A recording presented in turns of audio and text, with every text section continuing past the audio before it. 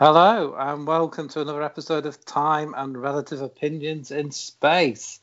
And Nailed I'm it. here. Yeah, I did. And I'm here with the master of interrupting, Sean Campbell. I do that. How's it going, Sean? It's doing great, thanks. If I was a wrestler, my finishing move would be the cut off.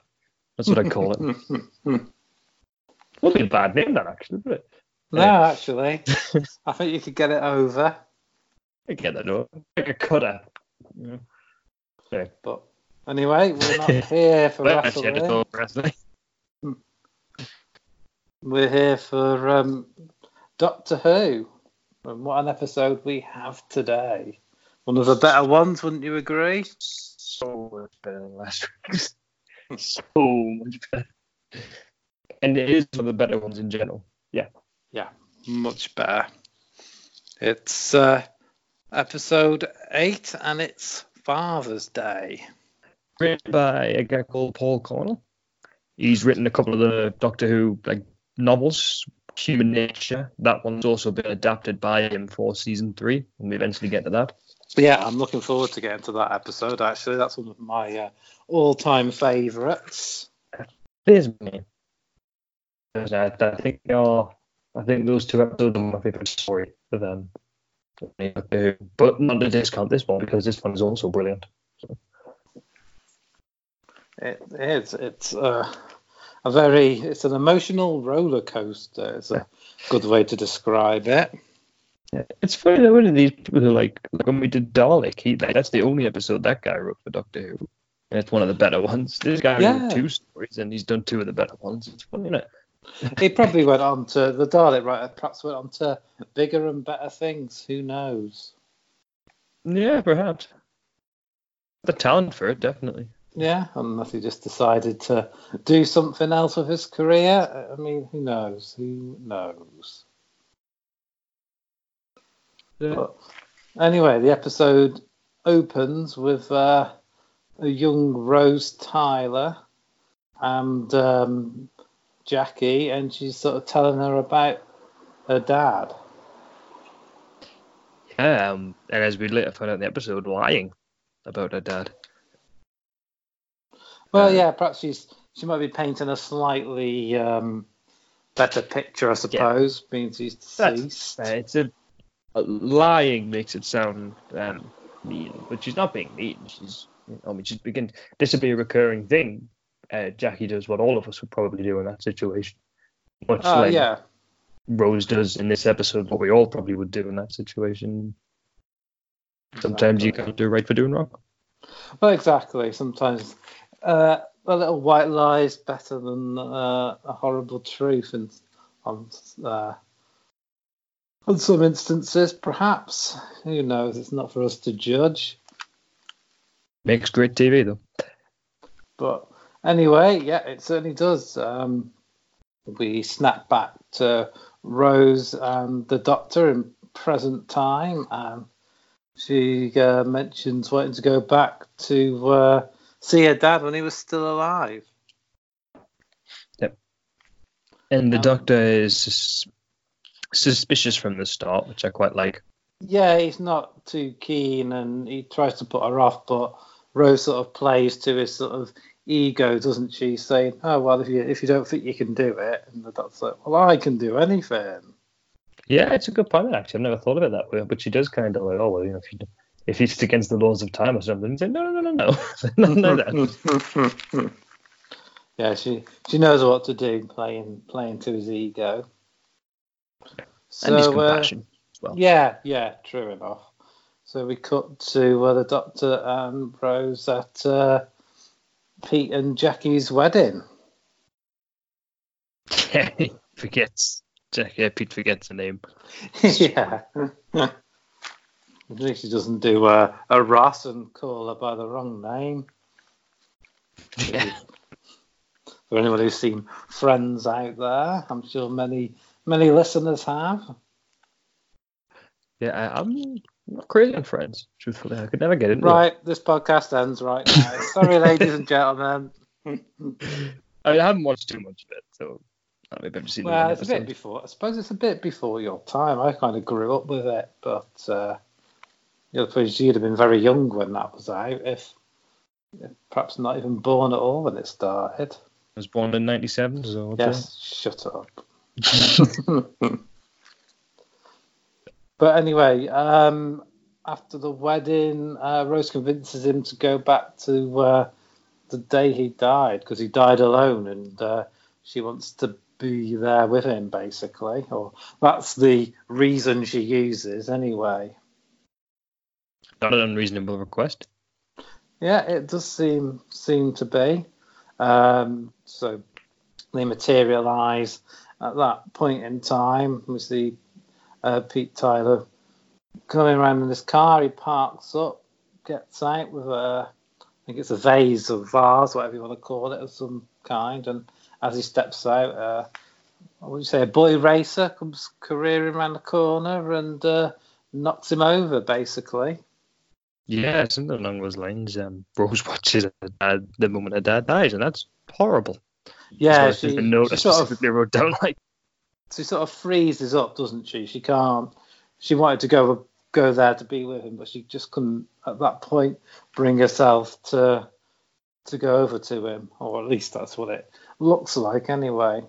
So she sort of. I think one of the reasons Rose's character is so good is because most of the things she does, like most of her big character moments, are all believable. Well, yeah, they are. It's like something you could see yourself doing in her shoes. Definitely. I mean, that's the whole sort of idea of the companion there. They're what sort of anchors or grounds are showing reality, and you sort of meant to really view the show through their eyes rather than the Doctor's eyes. Yeah, absolutely. So anyway, she asks if they can do a do-over, for a lack of a better word, which is something the Doctor isn't keen on again. But it's conveyed it's credit to Chris Eccleston as well. That's conveyed all through his facial expressions. Like when he said, "Can I try again?" and he's just like, you see in his face, he's thinking, "Not really, but we'll have a go." Yeah. So the Doctor and Rose, we sort of see them again, and he points out, "Look, that's the others, the other you and me. We need to wait for them to walk off before you can go over." So the two sets of Rose and Doctor don't cause a paradox by meeting each other in the same point in time. Somewhat of a rarity as well in the show that the Doctor would interact with a version of himself that isn't a previous regeneration. But things don't go quite to plan again this time, as Rose decides to run and save her dad, dragging him out of the way of the car just in the nick of time. And you sort of see from the Doctor's face, he's not too pleased by these series of events, is he? Yeah, he's not there. This conversation, Rose and Pete Tyler, I suppose that's called. Yeah. And yeah, this just says, "Oh, you and your boyfriend need to live to this wedding." And looks at the Doctor's face, and he just looks really angry. And we also see a bit like, it reminds me of like Predator vision. You see him through something else's eyes, aren't you? It's all sort of red, and it gives you the impression it's flying. So something's not quite right all of a sudden. Yeah, I like that you see it, that you don't see the creature straight away. I like that it builds the suspense a little bit. Exactly. It probably saves money for the episode as well, I should imagine. Well, there is that as well. But anyway, yeah, he takes them to his place, doesn't he? Rose is oblivious to the Doctor's anger, and she's like all hyper, talking about her dad, and she's all excited because she's supposed saved him, and she's getting to meet her dad really for the first time. Yeah, and the Doctor's you can just see the Doctor's face, can't you? He's not chuffed. No, like Rose is talking about all of these like things he used to get up to in his schemes. Yeah, he sells these energy drinks and this, that, and the other. And the Doctor's like, apparently based off the writer again, Paul Cornell's real father. Apparently, I read somewhere that Paul Cornell's father would he did this. He got up to like loads of little schemes, like trying to do like I don't want to necessarily say get rich quick schemes, but like that sort of type of thing. Yeah, I mean, a lot of writers do base things on from reality, don't they? We see, teachers and whatnot, don't they, when they write books and novels. It's an easy way to make something real by describing something that was real. Exactly. That's the kind of authenticity that you can't really fake. And the doctor snaps at Rose and says, I did it again. I picked another stupid A. Yeah, I like it. How it's left ambiguous whether or not this was Rose's plan all along. Yeah, I mean, I'm not too sure. I think perhaps we made a snap decision, to be honest. Whether it was according before... to Billy Piper, she said that Rose would have came to that decision after she started traveling, so it wasn't there and then when the doctor offered to travel. But yeah, I also think if it was a plan all along, she would have just done it straight away and not waited for the second attempt. But... Yeah, exactly. So I think that's as you say, it's a perfectly believable and natural thing to do, to want to save your parent from certain death if you don't know or don't think there'll be any sort of consequences. Which Rose tries to argue. She says, "Oh, it won't change anything. It's not like Dad'll do anything world changing or interesting. He won't be prime minister or anything." But the Rose sort of argues that any one person who's alive when he shouldn't be can alter the future in quite big ways. Well, I think it establishes quite an important thing in the show as well, is that he's like it's his own time. It's interfering with your own timeline, because that potentially could cause a myriad of things to happen. Like, say if I know it might sound stupid, but if Pete decided that they would move and Rose isn't in London to meet the Doctor, that does change all of like the universe as well. So it is just a small thing as it might seem. It is quite a big impact on the rest of the. Yeah, and it helps sort of set up and establish some rules of time as well for the series. Yeah, I do also like. It's a good argument in this, because I like that Rose argues her case, because again, no one can really blame her for wanting to save her dad's life. But at the same time, it does put the Doctor in an awkward situation. You kind of feel for a bit, because he's put in the situation where it's like, well, now I have to get angry at you for saving your dad's life, which makes me look like a bad guy. And I can kind of sympathize with that a little bit. Like,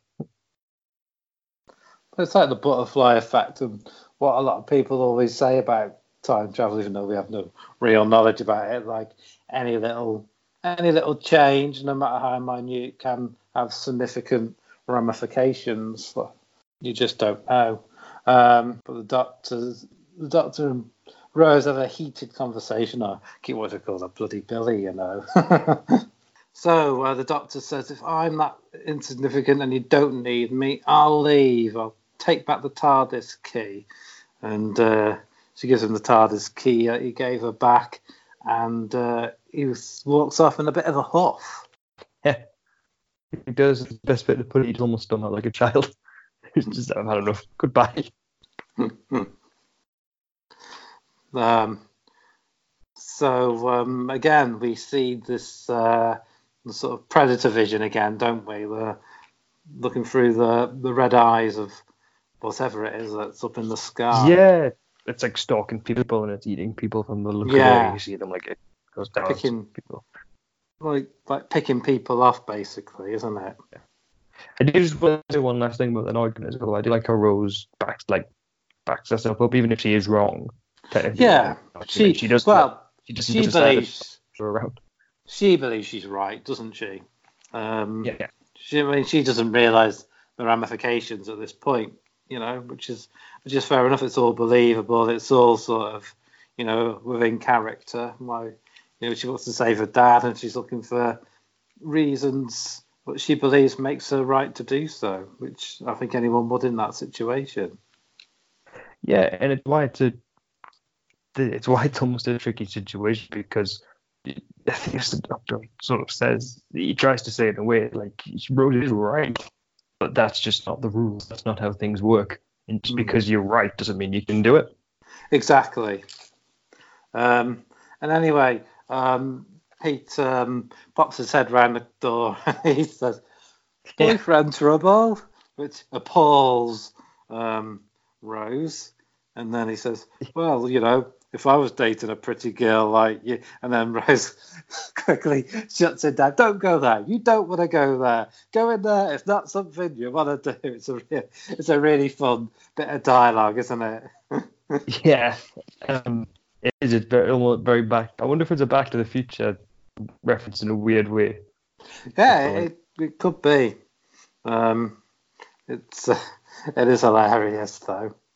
It's also a subtle hint to maybe Pete messes around with other women because he's flirting. He's attempting to flirt with Rose.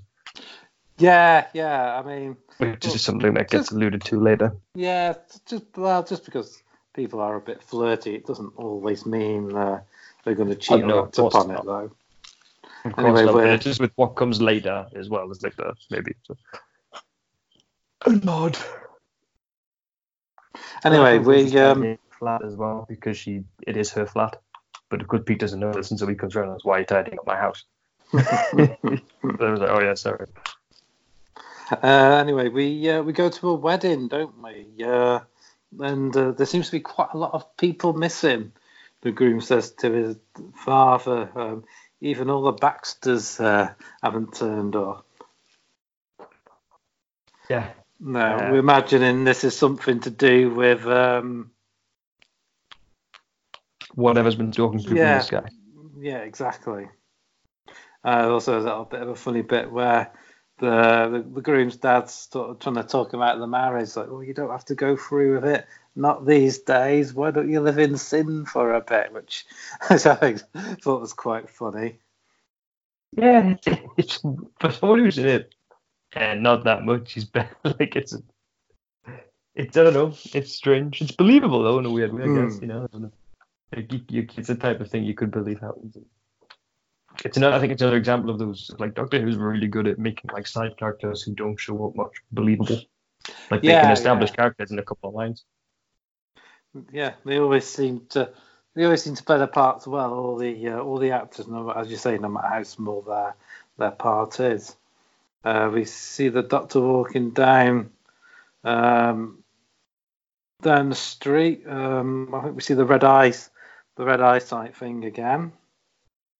He walks up and opens the TARDIS, but it's what's it like, Sean, when he opens up the TARDIS? It's gone. Yeah, it's empty. His consoles and that aren't in there, and it's a normal size. I think it's one of the only times we see that. Yeah, I wrote that the actual down. interior of the box that represents the TARDIS.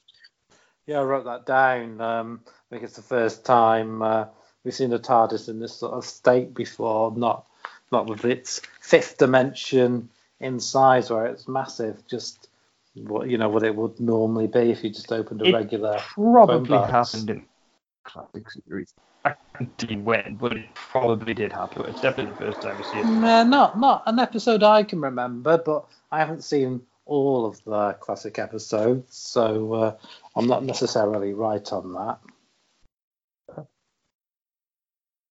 that.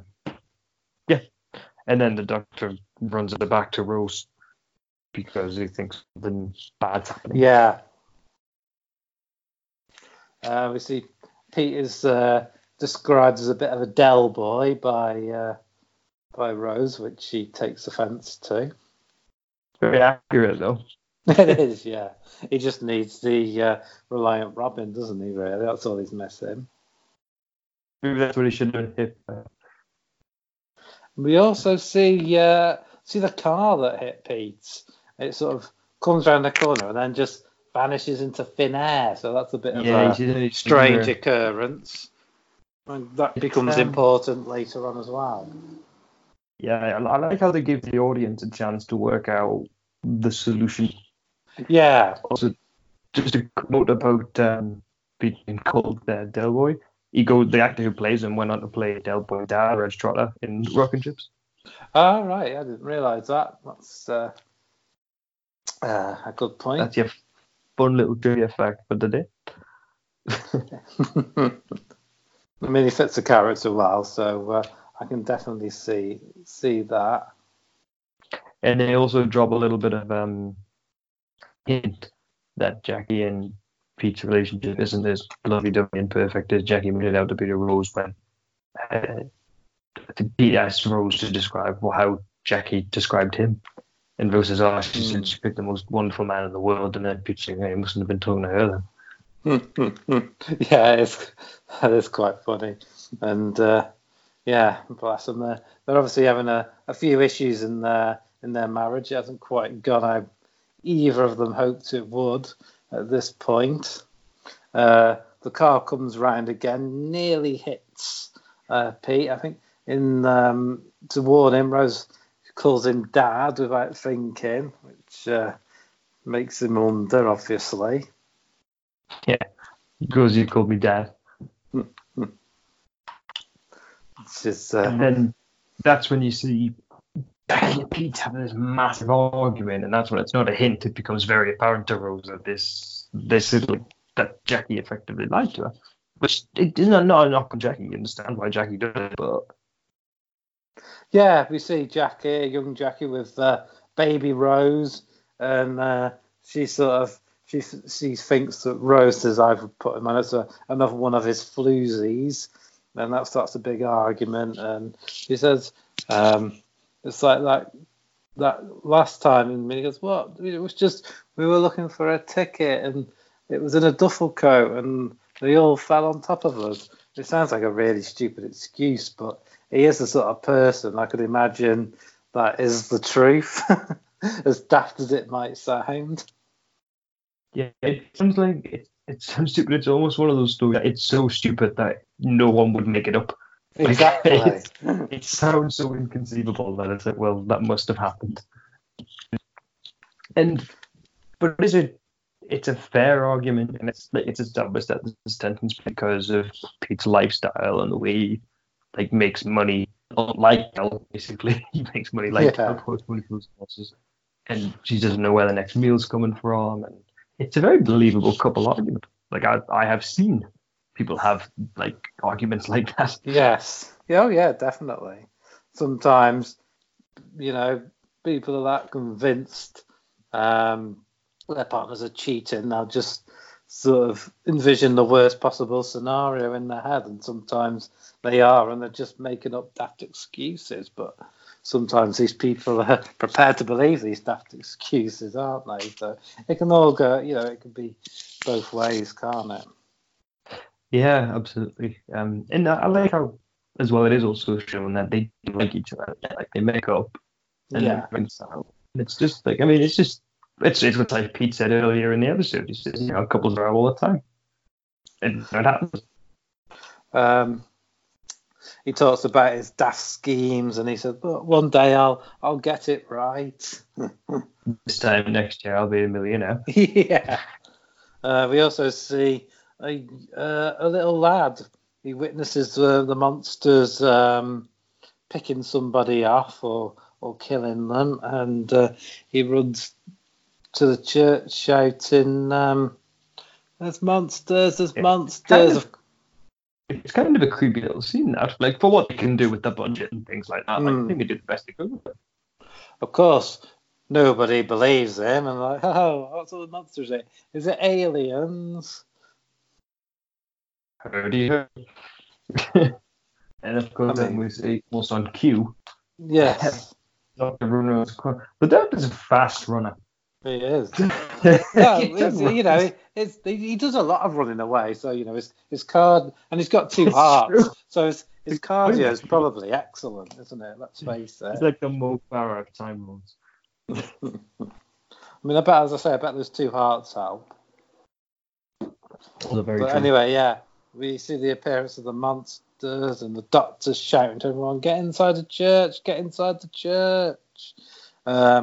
I think they get a few people before they all make it inside. I think the groom's dad gets it, doesn't he? Unfortunately. Yeah, and the vicar.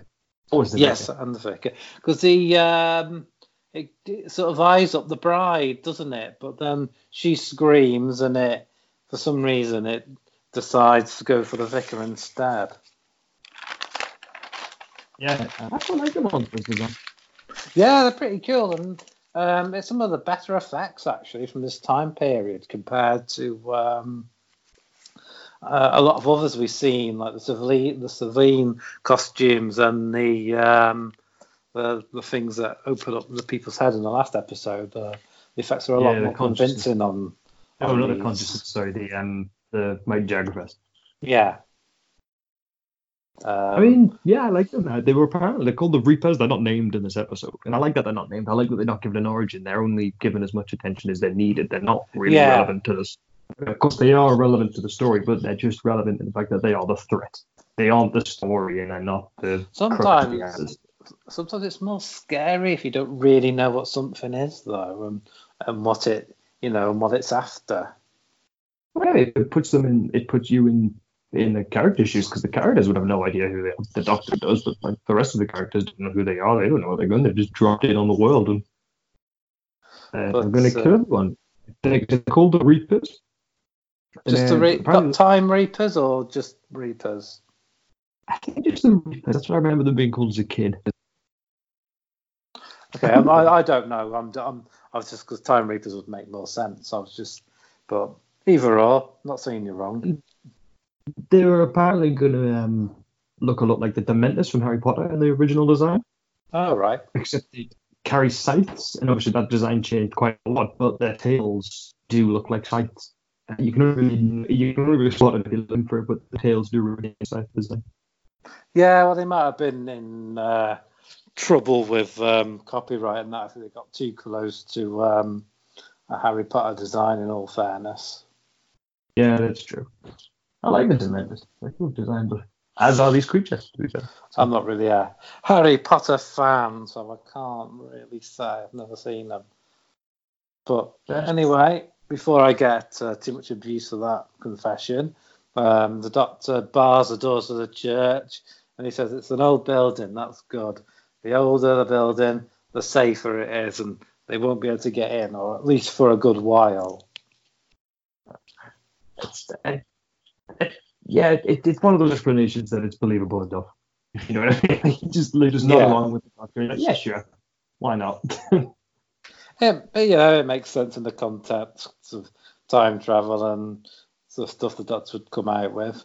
We also have a moment where the groom from the wedding is on the phone and he can hear something and he doesn't recognise the voice, and the Doctor takes the phone off him and he says that's Alexander Graham Bell, the inventor of the telephone. That's the very first phone call, apparently. So, time is ballsing up, for a lack of a better word. Yeah, apparently they got that wrong as well. It is the first phone call, but it's not exactly what he said. Yeah, no, I wouldn't be surprised. These sort of mistakes do happen, but it's a nice little touch. That time's being messed with, if anything. It's a nice little touch, anyway. He sort of explains that these monsters, or Reapers, we can call them, if you like, are almost like bacteria trying to heal a wound in time. And he said by consuming everything in sight. Yeah, it's a good analogy, and it makes sense. They're just trying to course correct history. Some sort of leftovers of the Time Lords, maybe. Yeah, we still see the Doctor and Pete looking at a window. They see the car again. Peter questions him about it, but the Doctor brushes him off and says it's nothing important. Don't worry about it. But we'll find out later that he's not telling the truth on that. Yeah, he figures it out. It's the second stage that he realizes what he could do, what would have to be done to save the world. But again, because he feels for Rose. Yeah, exactly. Again, more sort of white lies in order to sort of save people from themselves in the person who's telling the lies mind anyway, if that kind of makes sense. Yeah, well, you're right. Actually, yeah, it is a theme of the episode, really, isn't it? Of people telling small lies to each other to try and make each other feel better. When eventually you just have to sort of face the truth and accept it. Yeah. We get a scene where Pete Tyler does sort of work out the penny drops that Rose is his daughter, grown up. He says you've got Jackie's eyes and the fact you called me dad, and I think because of earlier mentions of time travel and everything as well, he sort of managed to piece it together, which sort of tells me he's quite a bright guy. He's perhaps not as daft as he makes out and people think he is. There's a bit more about him than. Yeah, I think he almost plays the idiot in some ways. Yeah. He sort of plays it up as part of his charm and like wit, but he is Yeah. actually clued in. There might be a confidence thing. He might not quite believe in himself, if that makes any sense. Yeah, and of course, I mean, this is giving some stuff away, but of course, then we see a parallel version of him in the next season where he succeeds in one of his business ideas and it makes him a millionaire. So the brains and potential must have been there. Yeah, exactly. Again, which we will touch on if and when we get to it, which is another decent episode. Yes, actually. Because it's worth mentioning that although Pete Tyler does become a recurring character, it's not this Pete Tyler.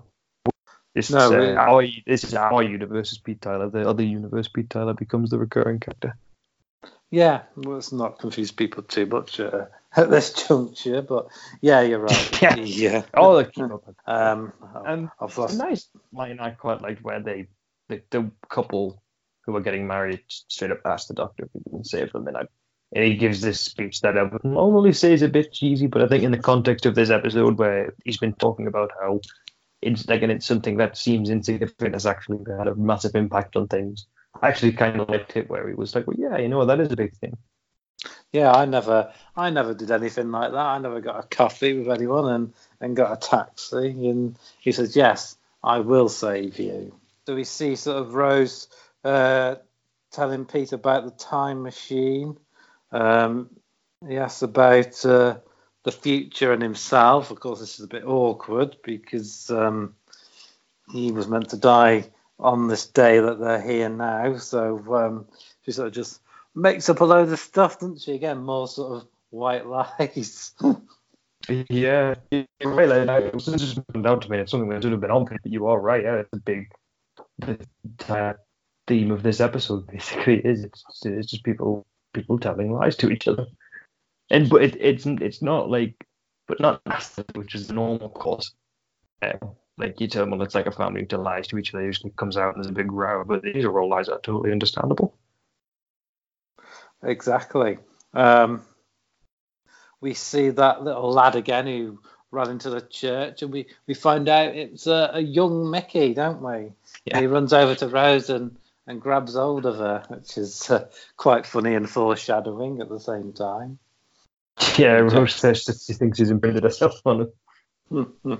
Yeah, she says that. Just quite before funny. That as well, Pete asks Mickey if she's got a boyfriend, and she says no. And like Rose's treatment of Mickey is like horrible.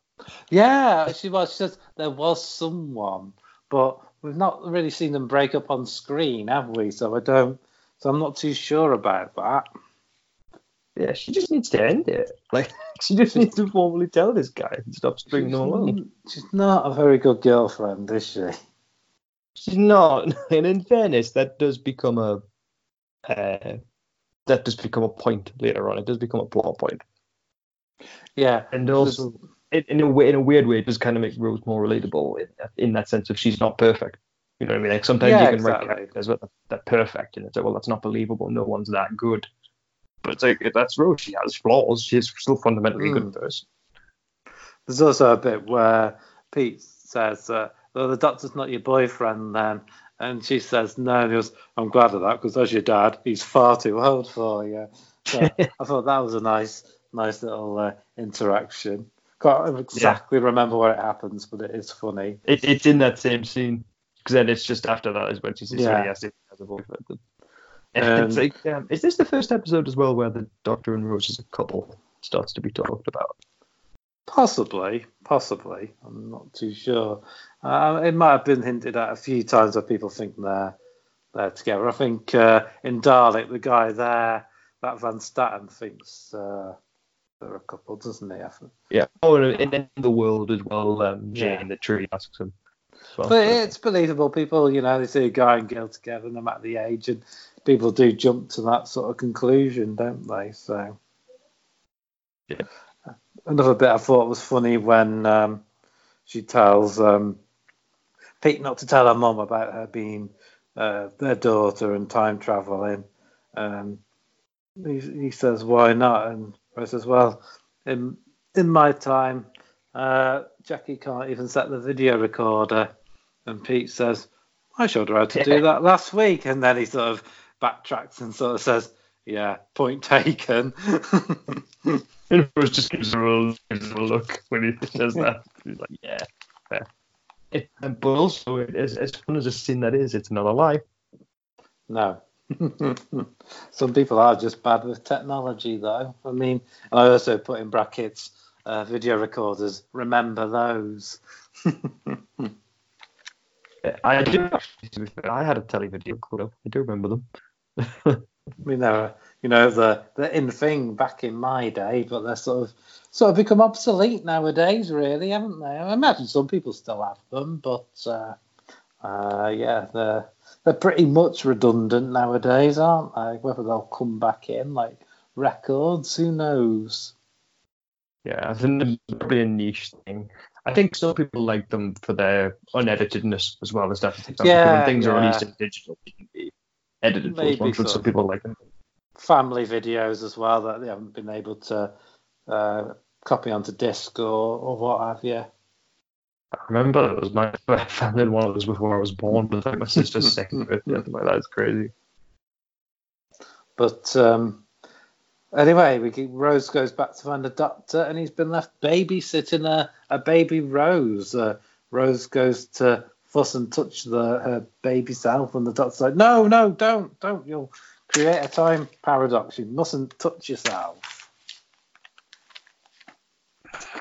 I can't remember if he gives the exact reason there and then, but we do find out. He does say yes. He says because I think he basically says you could get away with it normally, but he says because these creatures are here, any more disturbance in time like that will make them stronger. Yeah, which they don't want. He sort of admits in this conversation that he wasn't really going to leave Rose, and she sort of says, "Yeah, well, I knew you'd come back." And he also says, I she calls him out on that as well. She says, "Yeah, no, you wouldn't." I think even as a viewer, we all knew he just sort of stormed off in a bit of a huff, and he would have been back. You can't really leave her in a time that's not hers anyway, can he? Let's face the facts. Well, he left out with the technology in his head last episode. Yeah, but it was in his right time. On the pretense that his punishment was he wouldn't, and it's more like a punishment for him because he wouldn't be able to do anything or go anywhere. But yeah, let's stay on track. The doctor also says he hasn't got a plan. He doesn't know what to do, which we know are more lies. There's so much lying in this episode, isn't there? And it's all to sort of protect people, isn't it? It's not lying to be awful to somebody. It's like why I call them white lies. They're the sort of lies that they think are protecting people. I think it's another one of the things about the episode because I think in TV a lot it's portrayed that lies are always being insincere. Normally something like lying about having an affair or something like that. A soap opera. But I think this episode captures in a weird way like the reality of like most of the time people don't lie. People lie because they think they're doing the other person a favor. Yeah, exactly. People lie all the time, and it's not always for malicious purposes, shall we And yeah, say. and sometimes I could also show sometimes lying is the right thing to do. Like when Jackie's talking to a young Rose about a relationship, she's like she shouldn't tell the truth there. I would say, like she should be allowed to think of like her dead father as a good man, and that her and her mom, and that him and his mom loved each other. So that's totally justifiable situation to lie. But now there's also the other side where people do small lies, and sometimes it has big consequences. Like when Rose asks people to Jackie about who Rose really is, and he does it, that ultimately sets up a chain of events, which we'll get to. But it sets up the chain of events, which means the Doctor has to give his own life, and it almost ends the world. Exactly. It's also the Doctor sort of admits that what's happening here is sort of happening everywhere across the planet as well, or at least he sort of insinuates that everybody, them and people like them huddled up in churches and old buildings are probably the last remaining vestiges of the human race as these reapers sort of take everyone away. Yeah, and he also says like just a little lore drop about the Time Lords, where he says like when this my people lied, here. this just flat out wouldn't have been able to have happened. They'd have prevented it. And because they're not there, we see that, and I like that. I like how we should the universe. It sounds dark, but we see real consequences to the universe, and we see that because the Time Lords are dead, it's not just something that affects the Doctor; it affects the wider universe as well. And like things like this can happen. Yeah, it just shows saving somebody should have died. It's not, even if they do seem insignificant, it's having massive ramifications for not just everybody in this little town in London, but the whole planet by the looks of it. Yeah. And then we get the scene with the TARDIS key. Yeah, it sort of burns Rose. It's glowing. The Doctor gets all excited because this sort of means it's still connected to the TARDIS and it can bring it back. I just need a power source.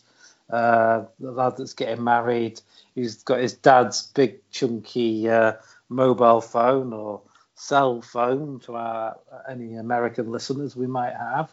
And the Doctor takes the battery, gives it a boost with the old sonic screwdriver. And we sort of see, do we sort of see the TARDIS sort of start to materialise a little bit? Yeah, it's like a little bit. Yeah, he sort of I think it makes the TARDIS look quite nice. Yeah, he puts the key in or puts the key where the TARDIS would be and tells people not to touch it, not to leave it. The TARDIS will come back and everything will be all right. Yeah. And I like how it plays like the sort of victory music as well, and it does kind of make you like. I say kind of, they have, not now, but it does kind of imply like, oh, this will be the solution, and the Doctor's figured it out, and it'll be fine. Yeah, we have found a way to save everybody, which is good.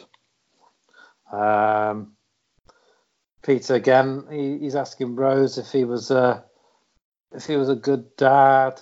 Again, Rose, I think she sort of lies. I think she gives him her sort of idealist version of what he would be like if he had he had been alive and been around and saying, read to me every night and we went on picnics and that, which is making Pete himself suspicious because even he doesn't think it sounds like him. Yeah, again, it's a heartbreaking situation for Rose to be put in. What are you supposed to tell? like you were there because you were dead. What do you do? Again, it's another example of Rose doing what we probably all would do. Yeah. You're a great dad, honest. And it's another lie. But I think you can tell by his. It just a bit of a tangent, but like this episode does a sort of thing, it almost feels like it's kind of about grief. Season 1's got a lot of grief in it. The Doctor had grief troubles in the episode Dawn as well. And I like how it kind of shows that Rose has never really been able to accept that her dad was dead and she never knew him. Yeah. And it kind of shows how, like, when you deny something for so long, it creates problems for yourself. Obviously, it doesn't cause the Earth to end, but that's like what it's represented as. Yeah, it's only when Rose accepts that it has to happen and that he's gone, that's when that's how everything fixes itself. Yeah. No, I'd go along with that. It sort of hits on a lot of different sort of themes and points, doesn't it? This episode, it's very well written and put together. Yeah, absolutely. And then we see the Doctor and Pete and well, the Doctor's talking to Rose, talking about how the thing that I think he says to Rose, when I fix the things with the TARDIS, the things you changed will still be changed. And then Pete says, "Oh, so I'll still be alive," basically. And yeah, well, I think I wrote down what he actually said, and he says, "You mean I'll still be alive?" So he's obviously cottoned on. By going back to my point before, where he's a lot cleverer than he's given credit for, and perhaps even gives himself credit for, because he's the only one out of everybody who's managing to work things out and piece things together. Yeah, absolutely. And I like this little moment they have where Pete basically says, "Oh, I was useless." He said like he was useless his whole life, and then the Doctor says it doesn't work like that. Pete just calls him out and says it's rubbish. Yeah. And he also, in this bit, he says, Rose says, I'm sorry, it's all my fault. And Pete says, no, I'm your dad. It's my job to make it my fault, taking the blame off Rose, basically. But, quite a moving bit. It's broken up by more comedy, because Jackie's there and overhearing him. And she's like, "You're her dad? How old were you? What, Rose? You call them all the same?" It's just she's so good at these. Oh, Jackie's great.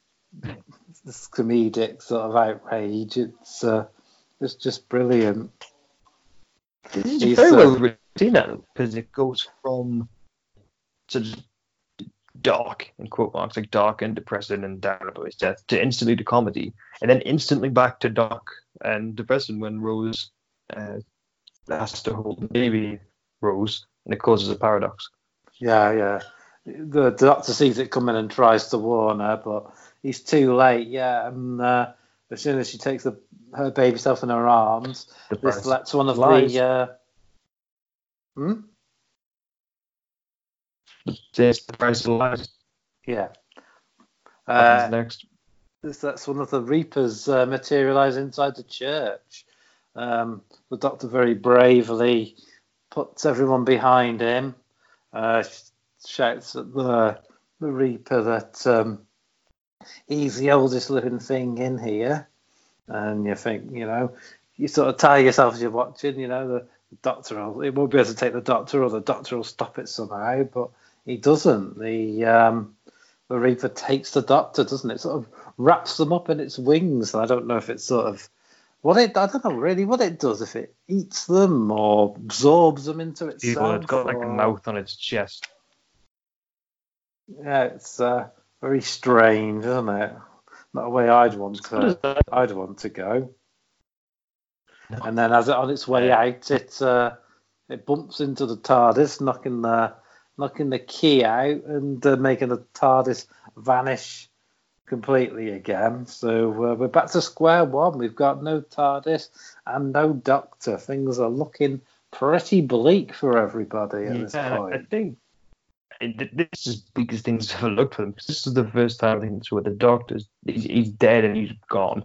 He's not locked up. He's not trapped. He's not in a compromised position. He's straight up dead. Not there. Not in bed.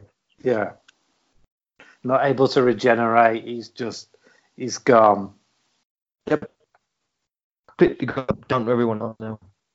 It goes dark inside the church as well. All the lights go off, so that sort of tells us that these things are affecting, other places, and that's probably like your electricity boards and companies gone, and so there's no power anymore. So things are going from bad to worse, aren't they? And then we get the heartbreaking scene next with Pete and Rose. And yeah, Jackie.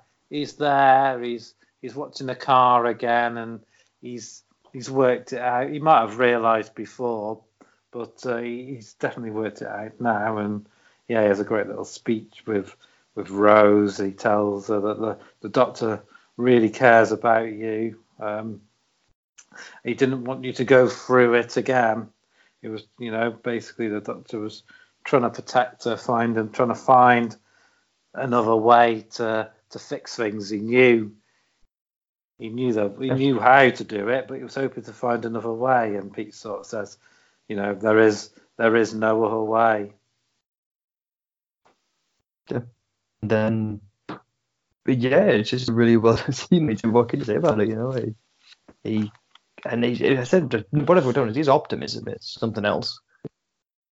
Yeah, it's quite. He realizes he's about to die, and he faces it as like, well, it's very heroic of him, isn't it?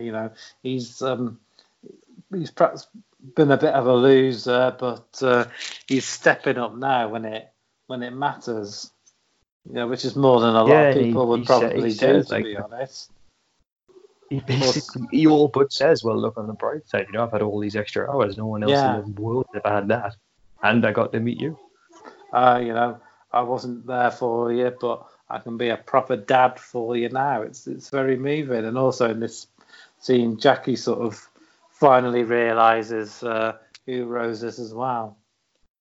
Yeah. Which is also very sort of touching. And they all hug, and then Pete asks if she's gonna be there for him. Yeah. He also made a note that he sort of says, I was never anybody important or something, and Rose says, but you were my daddy. And I think it's important that she doesn't say dad, she says daddy, which is the sort of words of young and innocent. She's just a little girl who wants her daddy back, basically, or wants the dad she never had and knew. Yeah.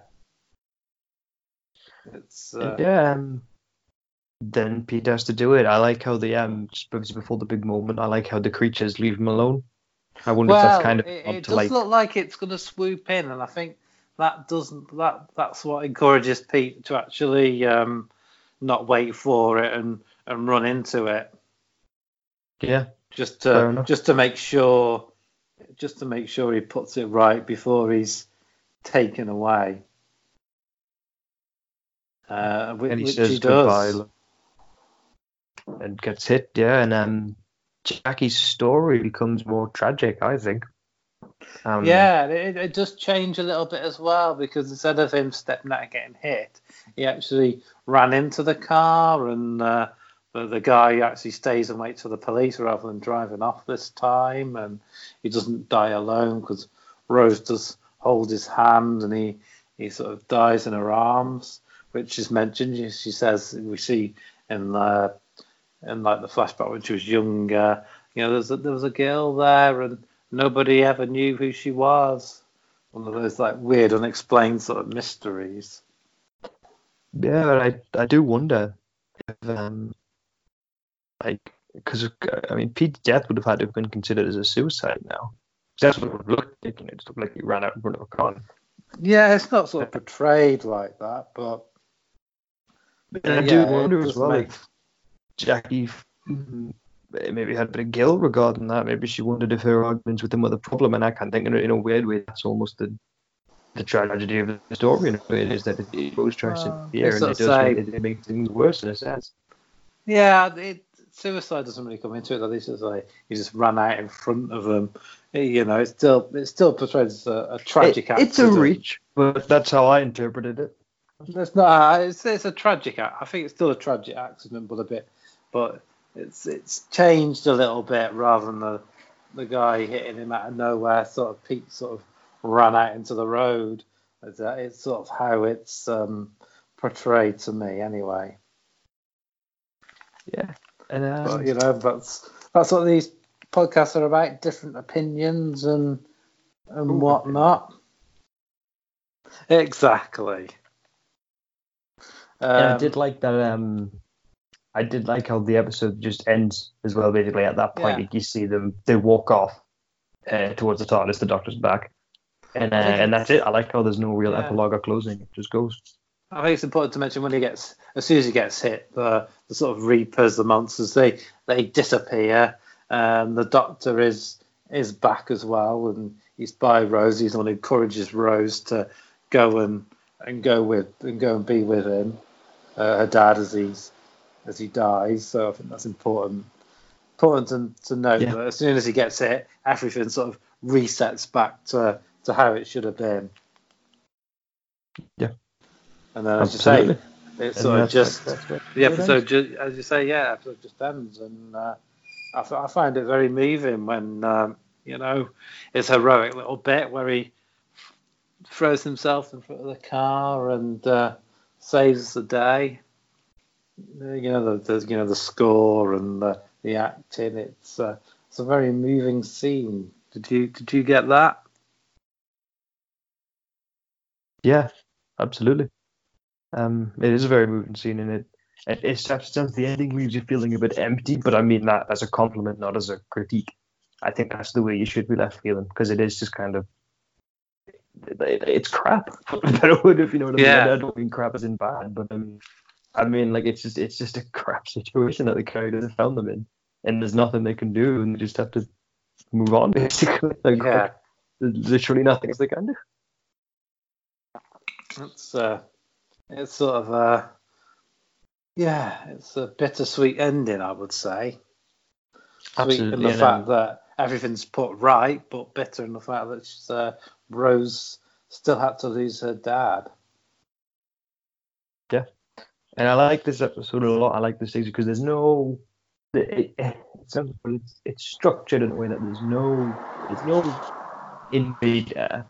There's no there is, but I mean in terms of the invaders aren't really the one fault, if that makes sense. Yeah, they're not trying to sell the world or conquer the world. They're either there to fix time or to sort of take advantage of a paradox that's been created, one or the other.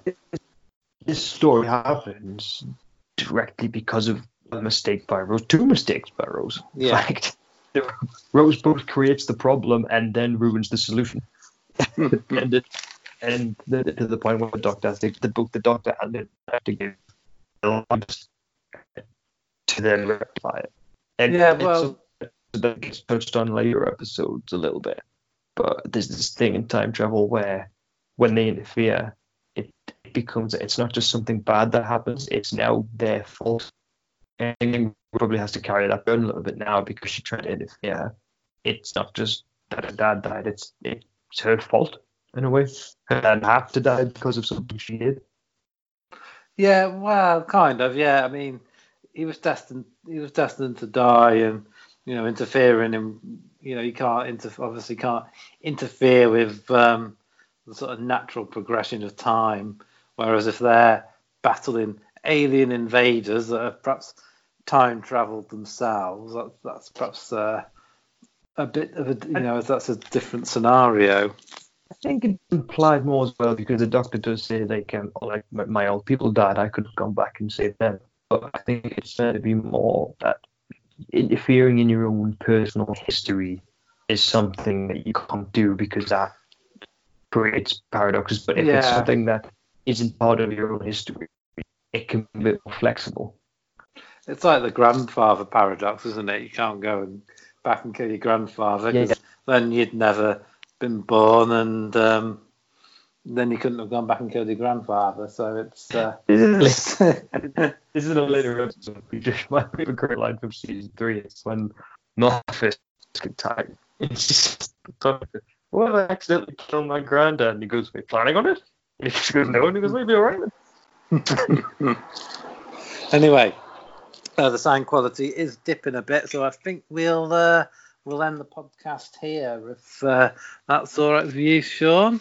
Yeah, just probably the second best episode we've done so far. I wouldn't quite put it at Dalek levels, but it's just a shade under. It's still a really excellent story. Definitely the second best episode of the series so far, and the next episodes we'll be reviewing might be in a couple of weeks because I think you're on holiday. But we'll talk about that more off air. That's another great episode. I forgot what you remember what it's called, don't you? I keep forgetting. The Empty Child. That's it, The Empty Child. That's another really good episode, a double episode as well. A couple of the Doctor dances. So looking forward to doing that when we can get to it. Absolutely. You can find us at rogue_opinion. You can find me at Carlos_fire89. When can people find you, Sean? At Sean Campbell 971. Yeah, we've got other pods going on. Me and Nathan reviewed the first 3 episodes of Total Divas. If you want to check out my enthusiasm for that brilliant show. There's also Retro Smackdown that's gone up recently as well, and a whole host of other pods on Spotify and Anchor that you should definitely check out. We've got it all. We've got it all. Definitely. There's something for everyone. Yeah, that could be our tagline. Yes. I'd better get that coined and copyrighted before you take it. All right. Well, I'll say goodbye then. Thanks very much for listening and goodbye. See ya.